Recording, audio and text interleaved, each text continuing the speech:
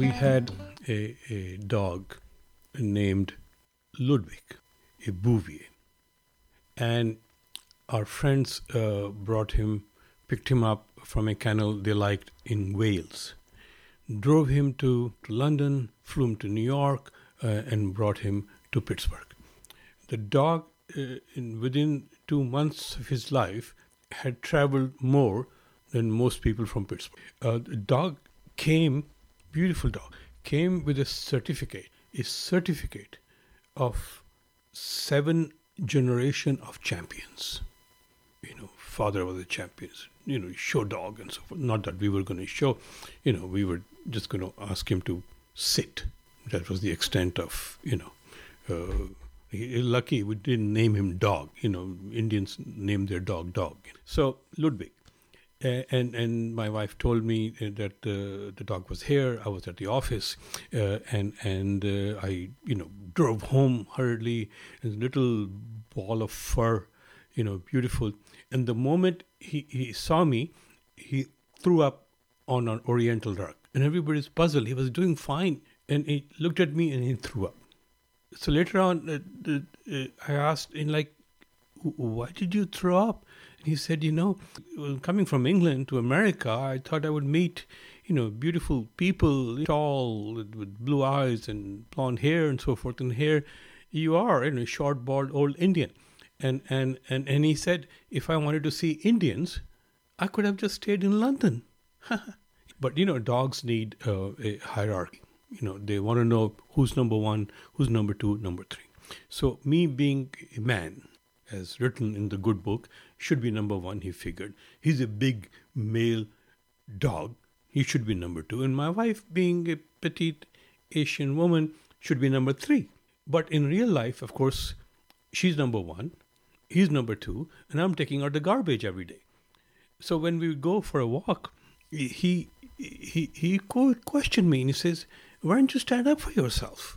Be a man, and we could both handle this. And I told him, it's not India, that every time you see a woman, even if she has a doctorate, you tell her, go make tea. And they go make tea. It's amazing. In America, you can't do that anymore, Poor dog was very confused. You should have taken him to a shrink and all that. Eventually, he died. And before he died, I suggested to him that when he meets God, which I'm sure he would, ask God, why the hell did he have to die? He was such a good dog. Funny, did everything. I mean, he never did anything wrong. He just chewed one expensive Italian shoe I had. There's nothing in your whole life, And all the evil people are in positions of power. They live forever. They have money. They have fame. They have love. They have adoration. The poor dog had to die, not even 10 years old, and then ask God, what exactly is the plan here? Why create such beauty and such wonderful world and fantastic things and give people life and especially humans, free will, somewhat of a free will, and then kill them. And then almost everybody in nature has to kill somebody, things which have life, pain to others to survive. I mean, what exactly is the thinking behind this? This is where they say God works in mysterious ways. You're right. So I haven't heard back from Ludwig, and I probably am not going to heaven, so I don't know if I'll meet him, and maybe he'll send him a message or something. So the question is that our lives are guaranteed to end. So it doesn't matter. It doesn't matter what you do. The final scene of this drama, of this play, is fixed. So I recently learned that in America, now death has become optional.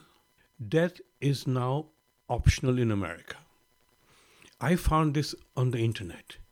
You see, these days all the wisdom is on the internet. As I mentioned in an earlier podcast, this is why God asked Al Gore to invent the internet, so we could all have the knowledge. So how do you avoid death in America? You have to do three things. Three things.